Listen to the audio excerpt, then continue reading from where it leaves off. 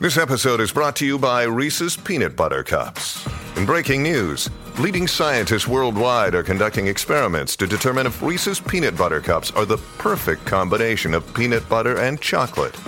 However, it appears the study was inconclusive, as the scientists couldn't help but eat all the Reese's. Because when you want something sweet, you can't do better than Reese's. Find Reese's now at a store near you. 1, 2, 3, 4. Thanks for listening to this podcast produced by Diddy TV. Visit DiddyTV.com for more exclusive, on-demand content, or download the official Diddy TV app from your app store today.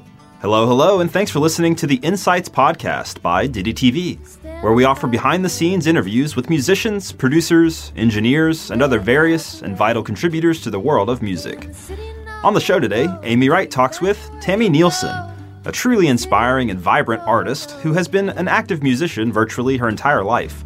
And speaking of virtually, this conversation takes place over Zoom, because Tami's actually in New Zealand, where she's been living for nearly 2 decades.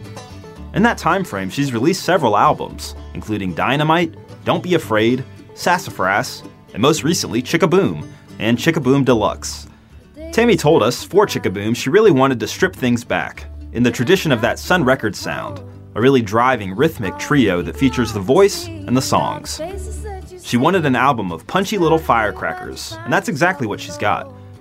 Let's get to know her a bit, and I'll check back with you later on. You're listening to Insights by Diddy TV. Good afternoon, Tami. How are you? I'm good. How are you doing? Great. It's been so long since I've seen you in person, and I can't wait to do that again. But this will have to do for the interim. But really appreciate you coming on today, and can't wait to talk to you a little bit about your life as an artist, but also about your album, Chickaboom, which I was listening to multiple times last night. It's such a fun album. Really great songs that are really out there. Your voice is so amazing. And then some that were softer that I really liked as well. So we'll talk a little bit about that. But you live in New Zealand. Yeah, so I'm in Auckland, and I'm in a village actually called Waimoku. We're out near Muriwai Beach, which is kind of northwest Auckland, a little bit out of the city, about half hour out of the city, near the beach. So yeah, it's pretty amazing, and it's pretty surreal right now. You know, I definitely feel this real.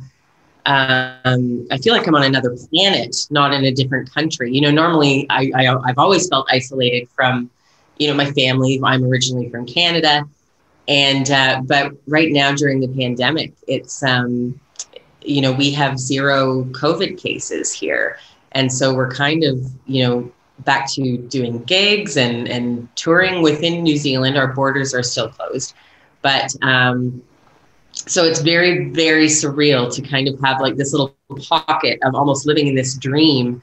And all of my family and friends overseas are, you know, in lockdowns, and which we were a few months ago as well. So it's I think we're all going to start feeling that as the different, you know, everyone's in different stages in different places in the world as this thing unfolds. Yeah, well, we're just jealous of you right now because we're all still wearing our masks and not touring, not going to concerts. And I think there's a sense of optimism, though. I think that people are really looking forward to getting back out there again. And I think this will be the year to make that happen. Fingers crossed. Oh, fingers crossed. I sure miss all of my family and friends and fans overseas. You know, New Zealand is a small place. We've got like a population of 5 million. So it starts to feel a bit claustrophobic when you know the borders aren't open. But, you know, we were in a severe lockdown for 2 months of our first lockdown, got everything under control. And then a few months later, ended up having to go into a second lockdown, as is going to be the case as things, you know, reemerge. But we've been very fortunate in between times to kind of sneak in gigs here and there. I mean, I had a tour that rescheduled 3 times. You know, it was supposed to be in June and we went into lockdown, and then it was supposed to be in September and that was the second lockdown. I had a real talent for, you know, choosing the months that we were going to go into lockdown, and finally got to do the tour. And it was so surreal. It was really emotional, as I know all of my fellow musicians can relate to, when you're in lockdown for months, not seeing anyone and feeling like you're never going to perform again. It feels like another alternate reality where we used to be able to tour and hug each other and all those things. And now getting to tour again, the first time I went back on stage, I was in the green room with my band and I just broke down in tears. I had this really emotional moment where it's, it felt like getting part of your identity back. And I know that a lot of musicians feel that way during this time. And, there's nothing like that connection, that live connection with your audience. And it's something we feed off of, and to not have it, it's really, really a huge challenge for our community. Well, and that's who you are and what you do. And it is really challenging. Where did you grow up in Canada? I grew up in Toronto area. So I read that your family, your parents were musicians, right? And they toured. And what were they called? Yeah, so they started it. My dad was a musician from the time he was about, oh goodness, I think he was 14 when he dropped out of school and started touring in a band called the Volcanoes. It was the 60s. And they opened for people. They lived in Sarnia in Ontario, which is the border town for Detroit. So my dad used to get to open for people like the Supremes and Bobby Darin and, all these Motown acts. And so it's a pretty amazing heritage that I had growing up. And then he met my mom, who was, a very sensible school teacher. And he said, I'm not going to hire a girl singer and I don't want to be apart from you on tour. So you can sing, join the band, And she was absolutely terrified. But joined the band and had, been on tour with my dad for 7 years before me and my brothers came along. And as soon as we were old enough to, hold a note, we were incorporated into the band. So we started touring full time when I was 12. And we toured for the better part of a decade across Canada and the States. And that's, when I say I'm from Toronto area, but I grew up all over North America. So I kind of feel, equal homesick to, Toronto is my home, but I also have really deep roots with Nashville, where I spent many years. We used to play on the General Jackson showboat that used to be part of the old Opryland theme park, which of course is now like a giant mall. But so we spent a lot of years putting down roots and forming relationships all around North America, and did that until I was in my early 20s. And then I met a boy who was from New Zealand, of all places. And that's, kind of brings us to me moving to the other side of the world and starting all over again without my family this time, which was pretty daunting at the time. Yeah, but that was daunting. But did you meet him in the U.S.? Was he traveling here? No, I actually met him. A girlfriend of mine, a Canadian girlfriend, had married a New Zealander, and she moved over here. And so her first year here, she was very homesick, and I came over to visit. And that's when they introduced me. I think it was very strategic. They introduced me to all their male friends, single male friends. And I'm like, I can remember my mom saying to me at the airport before I came to fly here the first time, she said, don't go and fall in love with anyone over there, please. It's the other side of the world. If you get farther, you're just getting closer to Canada. You can't get any farther than New Zealand. And, famous last words. So I was like, are you kidding me? I would never have a long distance relationship like that. It's too hard. I had watched my girlfriend go through it. Yeah, and I've been here almost 20 years now. Moms always know. Moms always know. And it is funny when you move away from home, and at some point you might be away from home longer than you were at home. And you think, well, that's still my home, but now I can officially say I am a New Zealander as well. And, kind of claim that. When you were growing up, were you homeschooled then if you were touring like that all the time? Or how did you fit school into all the touring? Yeah, so we were homeschooled from the time I was about 12 or 13 when we went full-time on tour. And not that you have to be, but it was quite handy that our mother was originally a school teacher. So that was handy. But obviously, as we're all learning during this past year, especially, that any parent can homeschool their children, whether they like it or not. And evidently, evidently we have to. Yeah. So was it ever in question that you were going to be a musician, or did you just from day one, you were so engrossed in it that you never thought you could do something else? Yeah, there's definitely, it's pretty hardwired into my DNA,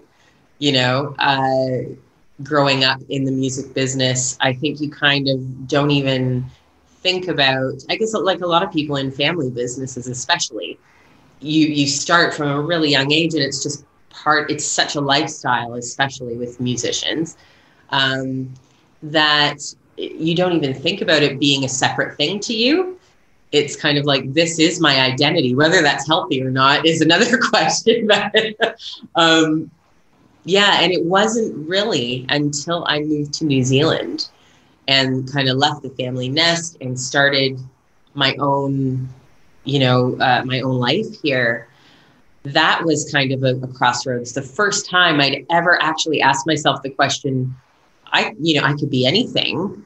I don't have all of the infrastructure that I've had to support me my whole life. And I, thought about it for about 1 second, and quickly realized that I didn't know how to do anything else. Well, and both of your brothers are musicians as well. Yeah, well, one of my brothers, so Jay is the one who does a lot of co-writing with me. He features heavily on the Tick-a-Boom album.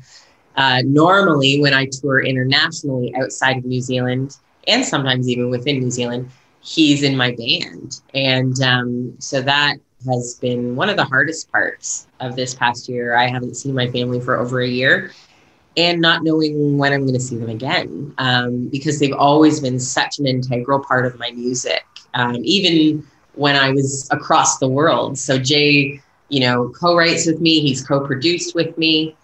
And then my other brother, Todd, my youngest brother, is the one who does most of my visuals. So all of the music videos that you lovely people play on your station are usually produced and directed by my brother, Todd, with his company, Valiant Made. And he also does like the artwork for all of my albums. So he's not as much in the hands-on touring musician part of it anymore. He still plays. He was always the drummer in our band, but he tends to, his creativity is now very much in, the design and visuals and production. So I'm pretty lucky to have, all these talented guys at my fingertips who, I don't have to pay that much because they're related and get family rates. So you co-write a lot of songs, but you also write your own songs by yourself. And you put out an album for the first time by yourself. What was that like? Was that scary? Very, yeah. I mean, my first album was really kind of a demo. I was moving to New Zealand, and I quickly kind of scrabbled together a bunch of home demos Jay and I had done. And I think I recorded maybe 2 or 3 songs in a studio to try to cobble together something to take with me to New Zealand to kind of show like, this is who I am, and have something in hand, almost like a, musical business card, if you will, And so that was, not necessarily, I look at that album as not being totally representative of me. I wasn't really fully formed as a solo artist. It was kind of bits and pieces of everything. And then the 2 albums that I recorded after that, I flew back home, and they were called the Kitchen Table Sessions, and they were literally recorded around my brother's kitchen table, all acoustic, and I simply didn't know anyone here yet. I didn't have that network of musicians that I'd kind of fallen back on. And so it wasn't until really the Dynamite album, and that was the first album that I'd ever gone into a professional studio with musicians who were not related to me. And it was a very, very different experience for me. Obviously, it's a very normal experience for everyone else. But and that was the first time it had taken, I'd been here, probably 5 years by then or more. And I'd finally established, who my people were in New Zealand. I had my band and the people I had collaborated with, like Marlon Williams and Delaney Davidson, and so that album, I definitely had focus of like, this is who I am without, that family nest. This is who I am as a solo artist. And so that Dynamite album is definitely kind of I guess what I see in my personal journey as kind of my breakthrough album and kind of emerging fully formed. Well, I have to say, New Zealand loves you. You've won multiple awards, 2009, 10, I think 12, 14. And I don't know, they keep going on and on about how many awards you've won, including Best Country Album. And I was sort of struck by the fact that they call it country. And I was going to ask you what you think is the difference between New Zealand country and, say, Nashville pop country, as we call it. And obviously we have Americana over here too. So what would you say is the difference in what New Zealand calls country? Yeah, I think that, New Zealand, they've always classified me as country because I have definite threads, and, that's a very strong thread through all my music. But, I would classify myself definitely more as Americana because I cover such a range of roots music when it comes to, blues and rockabilly and soul and country, and all of those things kind of, for me, are in the same family. So they're all, they're all related to each other. And so that's the music I make. But I think that people kind of, in New Zealand, that's the most, kind of mainstream country that they have here. They don't really connect with pop country as much as, say, Australia does. Australia has quite a big pop country scene. But New Zealanders tend to be,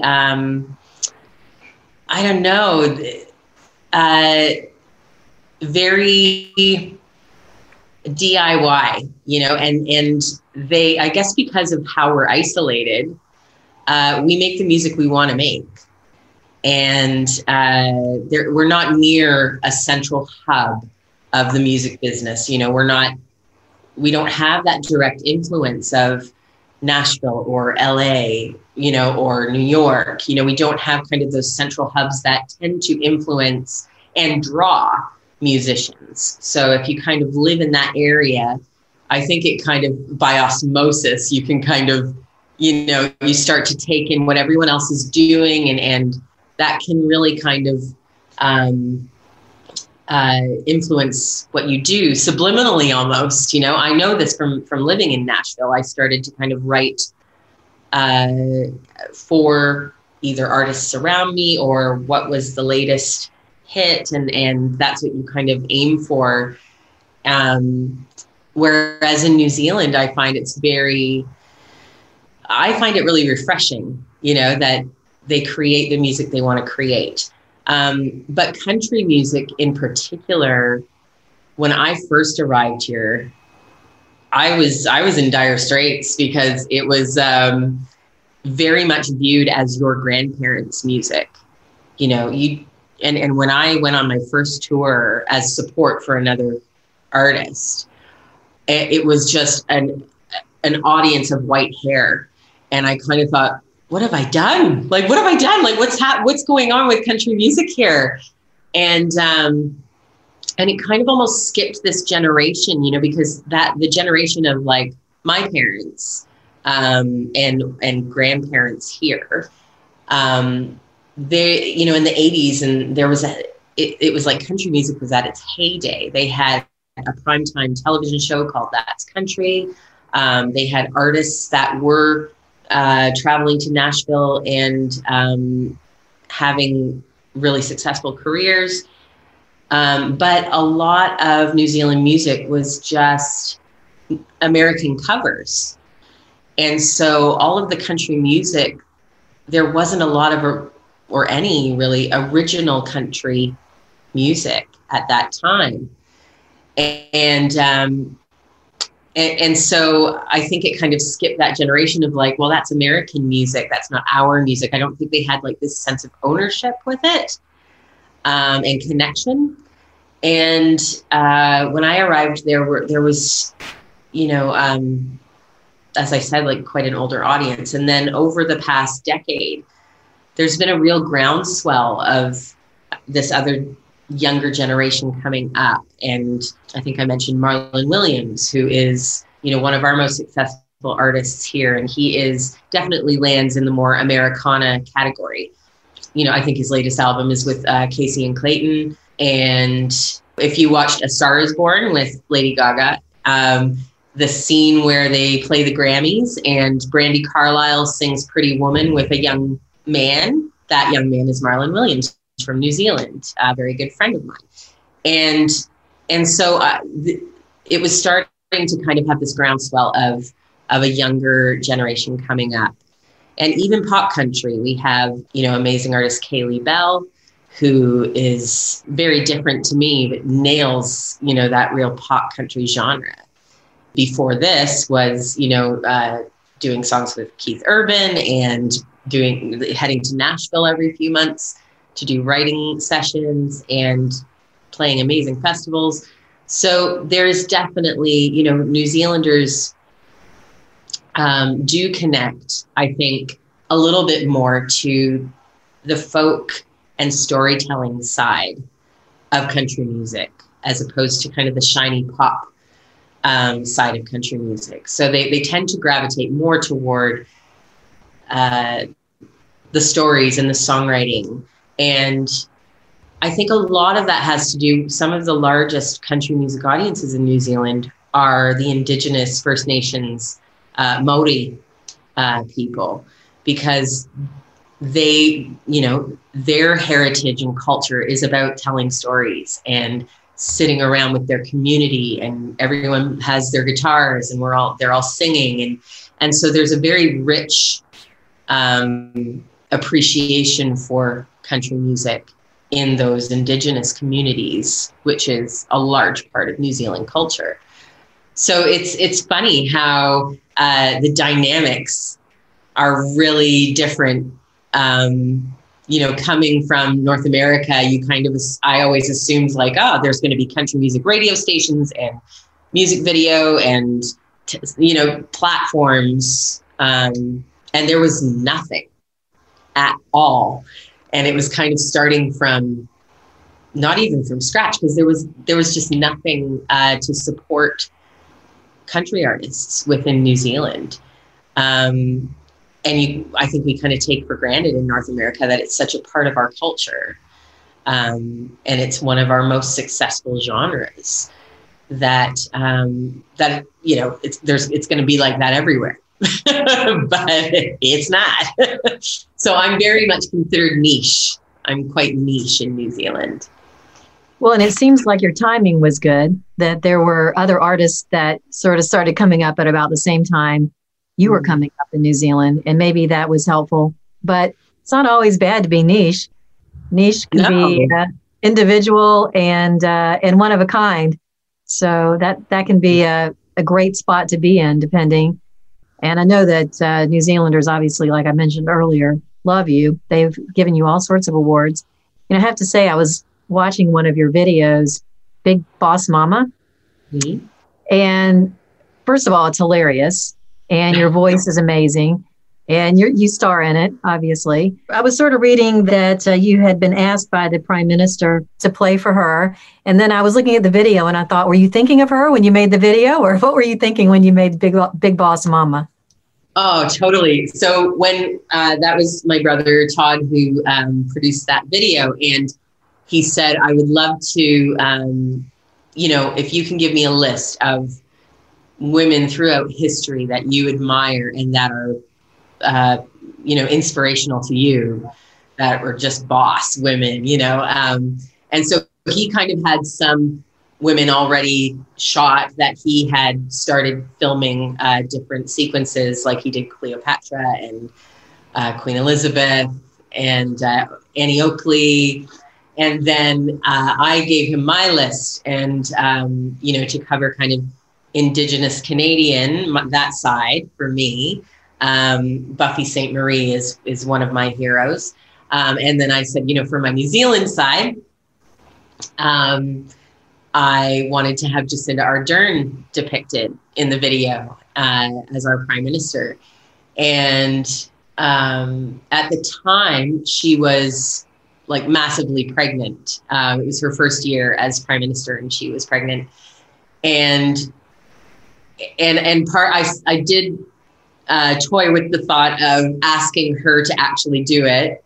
But we were under time constraints. And so Todd said, I'll just get an actress that looks like her. And then right when he was shooting, that was when she'd actually had her daughter and she was on, I think, like 2 weeks maternity leave. When you're running a country, you don't get to have that long.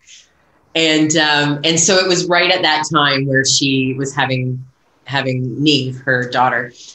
And about a year later, the video was up for an award, and Jacinda was she's our Minister of Arts and Culture as well. So she was attending the awards and presenting, and she came up to me and said, you could have just asked me to do it. And I said, well, you were kind of busy, like giving birth. And it was actually right when you were on maternity leave. I didn't want to bother you. And she's like, well, next time. So I'm going to hold her to that. Next time I shoot a video featuring Jacinda, it will be the real Jacinda. Well, we will play that on Diddy. I'll tell you now. And well, you're a mom too, right? So what is it like to balance that life as a musician where you have to be gone a lot with being a mom? Well, this year has been like, while it's been one of the most challenging as a musician, not being able to tour, it's been, the silver lining has been the greatest gift of getting an entire year where I am home with my children. I said, I was saying to my husband, like, how many times have I sat in a green room in Europe crying, almost wishing for this very thing, not this very thing, but not quite this way. But wishing that, I could just jump off the treadmill and be home with my kids. And so it's definitely, this past year has been a gift. But prior to that, with touring for the past, 5 years, really, while they've been small, that has definitely been it's probably the biggest challenge I face as a musician who's also a parent. And it just becomes, there's no spontaneity anymore. There's no impulsive, like, you have this amazing opportunity if you can get on a plane in 24 hours. And it's like, nah, that does not happen in my world. So it's a lot of planning, and it's also having that real network. They say it takes a village, and it does. Having that, having a husband who sees our marriage as equal and balanced. And so when I'm looking after the kids, I'm supporting him. And when he's looking after the kids, he's supporting me in my career. And we're raising 2 little boys that are hopefully going to grow up and see that's the way partnerships work. That's the way that marriage should work, that you are equally valuable. Your time is equally valuable. Your dreams and your passions and your goals and are equally valuable, and that, you know, you parent equally as well. And as it should be. And my kids don't know any different. And I think that's great, you know. And I guess I was really lucky, even though my parents were of a generation where that equality was not the norm. I mean, it's still not the norm. But for my parents, you know, both being musicians, I had both my parents 24/7. You know, so they parented totally equally. So that's normal to me. And that's what I expected of whoever I was going to share my life with. And so it's, you know, it always makes me internally chuckle and cringe at the same time. I can remember going away to play a festival on a weekend, and Grant, my husband, decided to stay home with the boys instead of coming along, because sometimes it's actually harder work for him to pack everything up and come along while I'm working. And so this weekend he decided to just stick around the house with the boys. And one of my male colleagues said, "So what are the boys doing this weekend?" And I said, "Oh, they're having a boys' weekend, you know, hanging out with Dad." And he's like, "Oh, that is so amazing. You know, you're so lucky. You know, he's such a hands-on dad." And I kind of laughed, and he looked at me like, you know, "Why am I laughing?" And I said, "Can you imagine flipping that conversation? Can you imagine my husband going to work in his office on Monday morning and one of his colleagues saying, 'Where are your kids? Like, where are the boys?' And him saying, 'Oh, they're home with Tami.' Oh, isn't that amazing? I mean, you are so lucky. She's such a hands-on mom." It's, you know, it sounds ridiculous the other way around. It does sound ridiculous. I mean, I was talking to a friend one day who said she overheard her husband say, "I've got to babysit my kids this weekend, so I can't do that." And so, yeah. I can't. I'm like, when they're your children and your blood is running through their veins, it's called parenting, not babysitting. Right. Well, you are very lucky to have someone who's so equal in your relationship. It's so important. It's important for everybody to have that equality and that support, because it makes everything easier in life to just have things be on an equal footing. Absolutely. And as a musician, obviously, and as a woman, there could be challenges there, but it's fantastic that you have someone who is so supportive. So let's talk Chickaboom. I love the name. How did you come up with the name Chickaboom?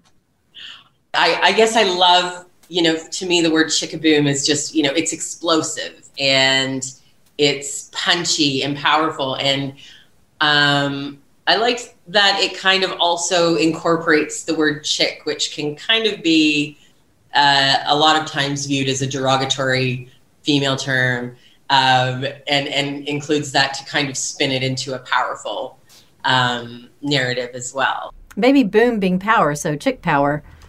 Yeah. So yeah, like chick goes boom, you know, Chickaboom. I liked it. Well, I like all the tracks on the album, and I was listening to it. The two that were my favorite were the slow ones, just because I thought the harmonies were just beautiful. And I know that your brother was participating on this album, and he hadn't done so in a while. And I read that it was important to have maybe a little more family involved in this particular album. But these songs, Tell Me That You Love Me and Sleep, were just beautiful. Nothing in the world beats blood harmonies. You know, there's just no one on this planet that can blend with my voice the way that my brother does. So that's really special to have those recordings, even while we can't perform them together right now. I'm so grateful that we got to record that album together, and he flew over to New Zealand for a few weeks while we recorded it. And I got to perform it with him for, a good half a year before things literally went boom, chicka boom. But yeah, it's really, really special. And I just love, especially in Any Fool with a Heart, there are moments where you kind of can't distinguish which part, who's singing what part, the voices kind of weave in and out. And I recently, when I did my New Zealand tour, which Jay was supposed to be on, but of course he couldn't come over for that, I had a girlfriend of mine who's a wonderful artist, folk artist, Nadia Reed. She came on tour with me and guested on that song. And she said, "Oh, yes, I'd love to sing it with you." And then when we went to sing it, she said, "You've got to be kidding me." Like, she's like, "You guys just like switch parts and you're kind of weaving in and out. Like, it's not easy for someone who's kind of not got that, got it in the same blood in their veins, to kind of navigate that quite as easily." But she did a great job. But yeah, that song is a really, really special one. Well, touring, that just sounds like it has such a nice ring to it. I can't wait till we're all able to go to live music shows and for artists to be able to tour. And hopefully that, like I said, is this year. Do you think you'll tour in the States for Chickaboom? I wish I could pull out my crystal ball and the number of we've had so many shows that were rescheduled or that were canceled, that, with all my heart, I would love to be over there playing as soon as possible, as soon as it's safe to do so. And that I can, get out of the country legally. The opportunities, that's one of the things I think all of us have in the music community have really had to grieve and process this past year, is the lost opportunities, and I still think about it and I have dreams about it. I was supposed to play Willie Nelson's Ranch at Luck Reunion. A few weeks ago, I got an email from Dollywood saying they'd like me to perform. And it's like, these are all like my bucket list. Like, I could die happy, but they're just not attainable right now. And I guess my hope is that they will still be there, and I will still be able to do those things in the not too distant future. And I definitely feel, because we're kind of returning to a sense of normality here in New Zealand, which can change overnight. I know that disclaimer, but we're having pockets of normalcy and normalcy. And that it fuels your hope. And, when we first got to go back on tour within New Zealand, I struggled with the disconnect of posting things on my social media where I know all of my fans overseas and my friends and my family could see what was happening, and struggling with not being insensitive to that, because it wasn't long before that I was in that same spot. And so I said, I struggle a lot with, I don't know whether to post or to geo-block things. And overwhelmingly, the response was, no, please keep posting, because it gives us hope. And it gives us hope that this is happening somewhere in the world, and that we will get back to it. But it's still bizarre to see, within New Zealand, we had a band play, a 20,000 capacity concert. And that still feels so strange to me. I look at it with people without masks. I look out at my audiences of maskless people, and there's definitely, you're fighting those little pangs of anxiety, looking out and going, oh, that initial, like, that's is this okay? Yeah. And it's going to be, when we do get back to touring internationally and in North America, it will be a very emotional time for everyone. But it will also be a beautiful time. And I think that we can hold that hope Well, in the words of the South, come on down to Memphis and see us, Tami. Yes, please. So we'll have you as soon as you can get over here. And I just want to say, so great talking to you, and love Chickaboom, and love you and your music in general. But can't wait to see you in person at some point. So thanks again for coming by. Oh, you too. Thank you for having me. So good to see your face. We hope you enjoyed this conversation with Tami Neilson. Don't forget to visit DiddyTV.com for more exclusive on-demand content and to download the official Diddy TV app from your app store today. Thanks.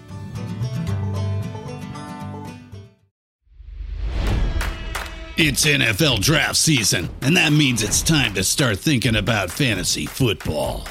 FantasyPoints.com features industry-leading experts and prognosticators using proprietary hand-charted data to help you score more fantasy points. FantasyPoints.com is the place to go for whatever kind of fantasy football you play. Whether you play fantasy football, daily fantasy sports, or do a little bit of everything, Fantasy Points has the meticulously researched content to guide you to victory. And why wait for the fall? Fantasy Points also covers the new spring football league, the UFL. Join the guru, John Hansen, Scott Barrett, Joe Dolan, and other massive names in the fantasy football universe with an exclusive offer. Use code Pantheon for 15% off any Fantasy Points package, including the all-in package, with access to every article, tool, and data nugget that Fantasy Points has to offer. That's FantasyPoints.com and code Pantheon for 15% off at Fantasy Points. FantasyPoints.com, code Pantheon. Score more fantasy points.